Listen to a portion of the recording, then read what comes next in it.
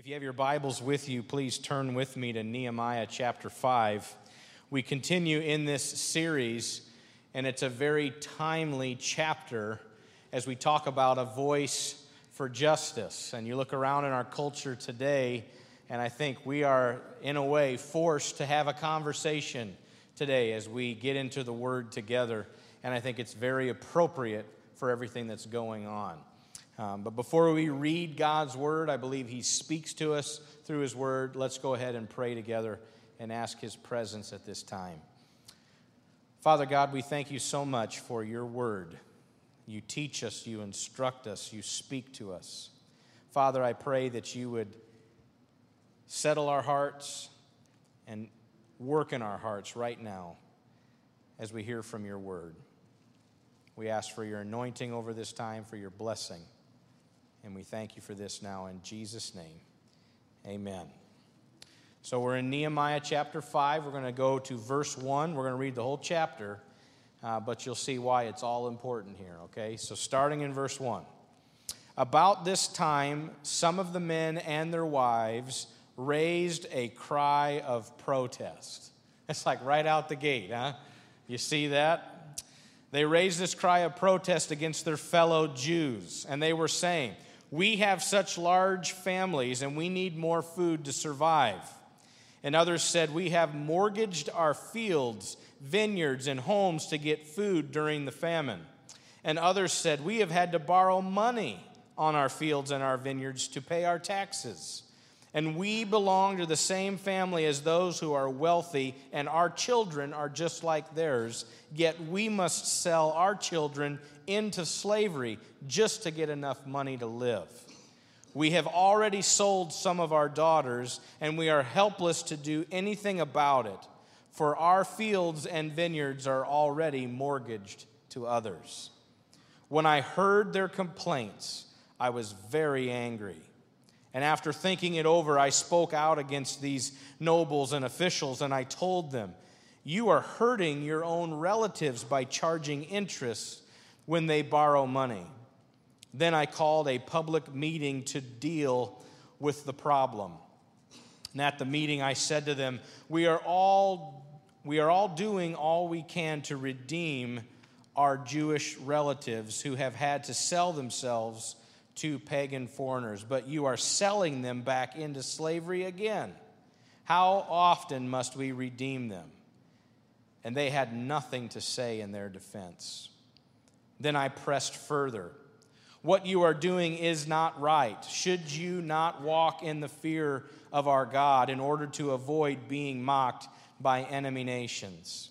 I myself, as well as my brothers and my workers, have been lending the people money and grain, but let us stop this business of charging interest. You must restore their fields, their vineyards, their olive groves, and homes to them this very day, and repay the interest you charged when you lent them money, grain, new wine, and olive oil." They replied, "We will give back everything and demand nothing more from the people. We will do as you say." Then I called the priests and made the nobles and officials swear to do what they had promised. And I shook out the folds of my robe and I said, if you fail to keep your promise, may God shake you like this from your homes and from your property." And the whole assembly responded, "Amen." And they praised the Lord, and the people did as they had promised. For the entire 12 years that I was governor of Judah, from the 20th year to the 32nd year of the reign of King Artaxerxes, neither I nor my officials drew on our official food allowance. The former governors, in contrast, had laid heavy burdens on the people, demanding a daily ration of food and wine besides 40 pieces of silver. Even their assistants took advantage of the people. But because I feared God, I did not act that way. I also devoted myself to working on the wall and refused to acquire any land. And I required all my servants to spend time working on the wall. I asked for nothing, even though I regularly fed 150 Jewish officials at my table, besides all the visitors from other lands. The provisions I paid for each day included 1 ox, 6 choice sheep or goats, and a large number of poultry. And every 10 days we needed a large supply of all kinds of wine. Yet I refused to claim the governor's food allowance because the people already carried a heavy burden. Remember, O my God, all that I have done for these people, and bless me for it. So Nehemiah chapter 5, you can see a situation where there's injustice happening. And if you look around in our culture today, there is a lot of opinions. There's a lot of things happening right now. And wherever you fall in the midst of that particular topic of racism and injustice, I want to point out exactly what's happening here in the injustice that Nehemiah addresses. The first point is that he addresses this word called usury. And if you know what that word means, it's essentially charging an incredible amount of interest to people who have borrowed something from you. Now, this Persian Empire, the going rate for interest on a loan, it wasn't 5 or 6, 7 or 8. It was like 40 to 50%. Imagine borrowing money on that one, going to the bank, and that's your interest payment. But in the midst of that, here this culture is taking advantage of each other and charging incredible amounts of money to borrow from each other. It gets to the point now where their own people are starting the need to sell their own children into slavery in order to be able to make ends meet. And so that starts taking place. And then here comes this famine. Now, while those who are in the wrong didn't necessarily cause the famine brings out the offense, clear as day. It's right out in front of them. It intensifies it, if you will. The struggle from the external circumstance comes, and you can clearly see the offense that was taking place. There's something going on here. These people cry out, what are we going to do about this? And then you see the defense. Nehemiah, you see his response, and I think we can take notes here. Given all that's going on in our culture right now, I think we can take a clue from Nehemiah, and the first thing is this in verse 6. He says, when I heard their complaints. I think the first step in any kind of help or any kind of effort to oppose injustice, it's listening. Listening. And there is so much noise going on in our culture right now. So much noise. It would probably do all of us well if we just shut our mouth and listen. Perhaps shut our mouth and open God's Word and hear what the Spirit wants to say to each of us, and to seek our own response and not necessarily point fingers at people and saying they need to get with it or they need to change. Do we pause long enough to have a conversation with somebody who might be different than you? Not over Facebook. Maybe you pick up the phone and have a genuine conversation with somebody that might be different than you. And to listen from where their experience has brought them in life. And here's the thing, a lot of people have opinions. Is there truth to that? Okay, a lot of people have opinions, and I love this quote by A.W. Tozer. And he says, the cross stands high above the opinions of man. So your opinion might be right here, but here's the thing, it must come to the cross. He says, and to that cross all opinions must come at last for judgment. So we like to say things, we like to open our mouth, but I think the first step for Nehemiah, we can take heed to this. He began to listen. The next thing he did is he began to empathize. You see, here's the complaints, and then in verse 6 he says, I was very angry. He began to feel the injustice that was happening, and so that led him to a place of being frustrated and angry. This is wrong. 40 to 50% is the going rate I mean, and then selling kids into slavery so that they can pay off what needs to pay off. The injustice was real, and Nehemiah got ticked off about it. This is a righteous indignation. It's okay to get ticked off when there's something that is clearly wrong, clearly sin, clearly people taking advantage of other people. Jesus had righteous indignation when he came into the temple courts and there was like a convenience store for sacrifices. How many of you know a convenience store may not be the place to go in and purchase your everyday items, right? It's going to be costly. And just as you're charged, it's convenient. You're there, you're getting gas or whatever, and you might as well just pick up a bag of chips for $7.50, right? Okay? It doesn't make sense, but it's convenient.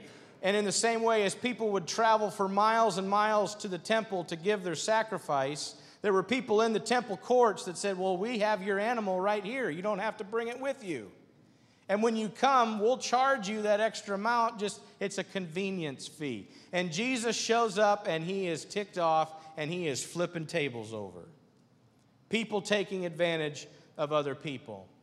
And there is such an outcry right now in regards to the color of people's skin. And sometimes I look and I say, how about some of the other offenses that we see against God's heartbeat in our nation? 60 million unborn, innocent children killed through the act of abortion. Where's the outcry? Do you feel the same righteous indignation for the heartbeat of God and how our culture just seems to care less? How about the sex trafficking industry?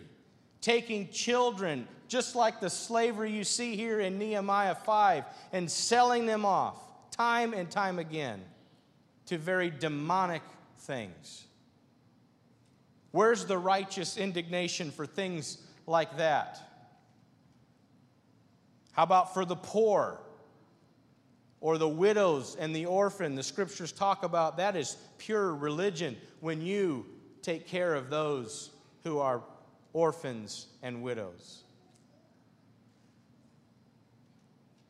When you see these kinds of things happening around us, whether it be the wrong treatment and not going about things in the right way through protocol as a police officer and giving all those who serve a black eye, I'm sorry to all those who serve. And you're here today, Mike, I'm sorry that that's given you guys a black eye like that. You got good people who are trying to protect and serve, and stuff like this happens. At the same time, yesterday morning, I'm on the phone with a gentleman who does not share the same skin color that I do. An African-American man in Fort Dodge, and I'm just having a conversation. I'm saying, tell me what your experience has been. I'm tired of the TV.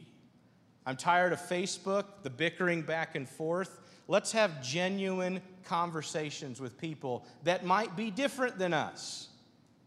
Even if we don't share the same views, can we have an honest conversation and listen and empathize and hear them?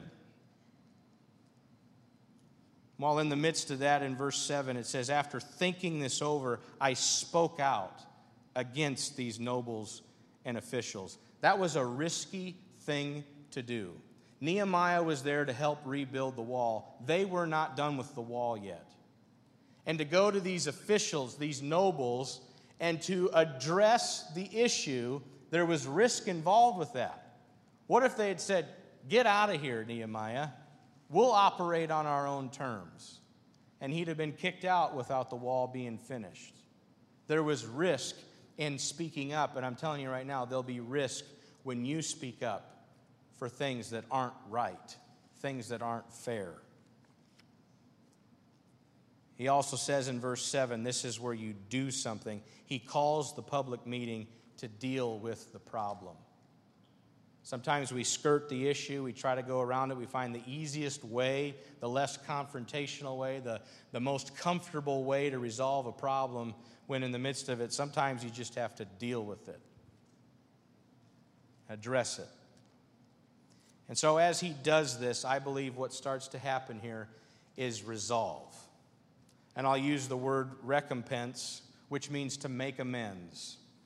And just because I'm a preacher and I'm like the offense, the defense, the recompense, I'm just wired that way.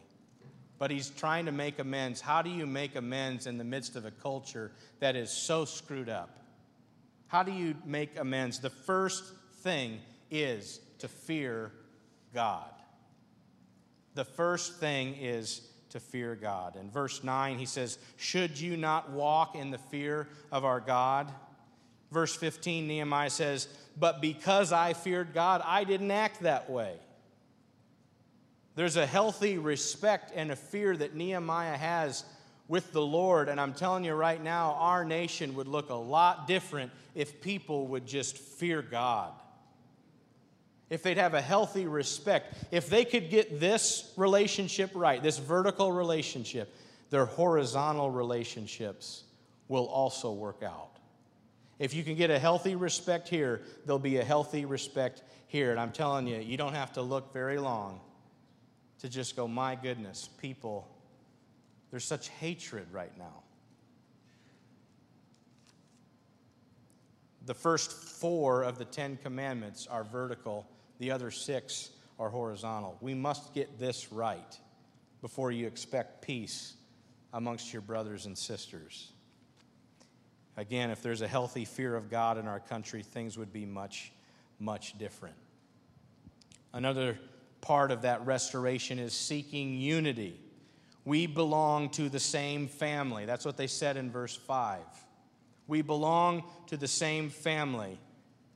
And I got this quote last night, and I just want to give this to you. Unity is not the absence of differences. It's the absence of division. Unity is not the absence of differences. It's the absence of division. It's okay to have differences. That's what makes us all unique. We all have our own experiences. My experience is different than your experience. And Connie, we did this in the first service. The people that you can minister to, there's people that I can't minister to in the same way. And it's because of the way that God has designed you. And there's people that I can minister to that you can't because of the way that God has wired and designed me. It's okay to have differences. It's not okay to have division. That's where problems come into play. And as believers, we should value every color, every culture, and every class while staying focused on Jesus. Make him the priority, and our unity is a very powerful tool against the enemy. Another thing we ought to do is seek restoration. In verse 11, Nehemiah tells those around him, you must restore. You must restore. And you think of all the problems, all the issues. If we could just bring some forgiveness, if we could bring in some reconciliation and restoration, you could start to see some healing happen. And that starts with the gospel. Do not expect change in people's life unless Jesus is truly a part of the equation, because he is the one who transforms the heart. He is the one who brings reconciliation. There's an issue, and the issue is sin. I'm a sinner, you're a sinner. There's a need for restoration. Jesus brings that, and he changes your heart. But if people don't have Christ in their life, they're walking around with this veil. It's like they don't even know how to act better because they haven't had Jesus transform them. We're called to be reconcilers. The Bible says that we're ambassadors for Christ, and we carry this message of reconciliation with us. And are we speaking that life to other people? The next point from verse 13 is a follow-through. You see these people, when Nehemiah calls them out, they respond, amen. Let it be so. And the people did as they promised. And what I pull from that is it's important not to just have the conversations, not just to think about it, wonder what it would look like if change happened, but to actually do something about it.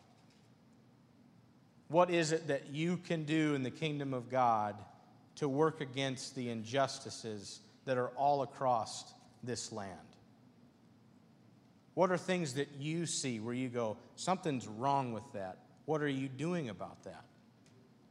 God gives you that vision. God gives you the eyes to see those things. What are you doing about it? And don't tell me I posted something here, I'm done. It's such a fantasy world, social media, when meanwhile there's the reality of what people are walking through. What are we doing to make a difference in this life? The last point is to seek God's favor. This whole passage ends, he says, "Remember, O my God, all that I have done for these people, and bless me for it." What I get from that is, if you find God's heartbeat, watch out, because his blessing is upon those who go after the things his heart beats for. So if you see injustices, if God brings those things to your attention, whatever it might be, you can clearly see something is not right, something's not fair. God puts that on your heart, and what are you going to do about it? And if you respond, watch out, because God will blow the doors open and he will bless. And I want to give you a testimony to that by this guy named George Mueller.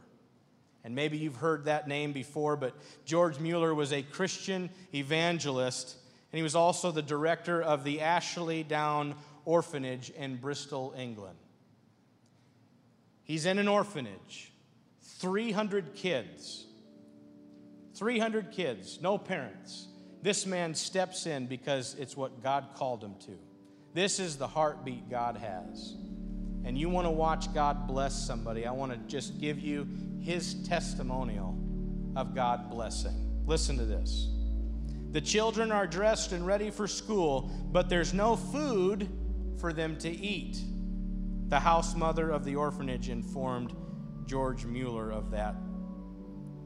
George asked her to take the 300 into the dining room and have them sit at the tables. And he thanked God for the food, and he waited. 300 kids, no food, sitting in this room, and he just thanks God for it. It's not even there yet. George knew that God would provide food for the children, as he always did. And within minutes, a baker knocks on the door. "Mr. Mueller," he said, "last night I could not sleep. Somehow I knew that you would need bread this morning. So I got up and I baked 3 batches for you, and I will bring it in." Pretty cool, huh? Look at how God blesses those who go after his heartbeat. But I'm not done. Soon there was another knock. It was the milkman, of course. His cart had broken down in front of the orphanage. The milk would spoil by the time that the wheel was fixed, so he asked George if he could use some free milk. Of course. George smiled as the milkman brought in 10 large cans of milk, and it was just enough for the 300 thirsty children. You find where God's heartbeat is, and God's favor will be upon you. You don't have to be divisive as you search out the injustice. You just say, "God, put me where you want me and help me make a difference." So in response today, I have a few questions for you. The first is this: how is the Holy Spirit speaking to you right now? What's he saying? Perhaps there's someone in your life that is maybe at a disadvantage, and the Lord's put them in your life for a reason. Maybe there's something that you need to do, not just think about it or talk about it, but actually do something about it. Perhaps there's a situation in your life that needs restoration. Maybe there's a forgiveness that needs to take place with an offense that's gone down. The answer to all injustice is Jesus Christ. Think about what he went through. If anybody knows what it's like to be taken advantage of, It's Jesus. You think about this for a second. Here's an innocent man who was unfairly accused, falsely accused. And then he was falsely arrested. And then they began to beat and torture this man, scourge him. Then they send him to a cross and say, "Carry that." And off he goes with this on his back. Goes up Mount Calvary, and then they nail him to this cross. The agonizing pain of what that would be, I don't think we can even relate. And then they lift him up, and for hours, the struggle to breathe. Innocent man, taken advantage of, wrongfully accused, wrongfully tried, wrongfully killed. But out of God's mercy, this seems so unfair, but God sent Jesus to bring about reconciliation. If it wasn't for Jesus, where would we all be? And since you have him, how can he make a difference through you? There's a lot of finger pointing going on right now, and I want to encourage all of us to just point to ourselves and say, what is Jesus doing in my life right now? And what does he want me to do? How does he want me to serve in his kingdom and make a difference? Let's close our time in prayer. Lord Jesus, we thank you so much for how you speak into our lives. Today, as we've been in Nehemiah, you've brought us to this conversation about the injustices that are happening around us. Our culture right now centers a lot of that on race, but Lord, help us to see all of the injustices that you see right now. Open our eyes, God, and as we see them, help us to respond. Help us. Father, we pray for your protection over those who protect and serve our nation. Be with them, be with their families. We pray for peace over this nation. The incredible unrest. We ask for resolve. We ask, Lord, that you would heal our land, heal our hearts, heal relationships. We lift this to you. And Father, for anyone right now that would desire getting things right in that vertical relationship with you, I want to lead them in a prayer to receive Jesus and ask for forgiveness. Will you pray with me in your heart? Just simply say, Jesus, today I surrender. And I ask for forgiveness. Please forgive me. Cleanse me from all unrighteousness. And help me to live for you in your kingdom and to serve you and to serve others. I thank you for this gift of salvation. I receive you today in Jesus' name. Amen. Amen. Before we close with this time of response and worship, I just want to lead anyone that maybe prayed that prayer of salvation with me. If you did so, back at our welcome desk, we have this resource called Now What. You can also see this on the screen if you're watching online. This resource, Now What, is designed to help you in your next steps of your faith journey. And so please take this resource with you as a gift today. And as we worship, we think about all the blessings that God places in our life. They're there because of Jesus Christ.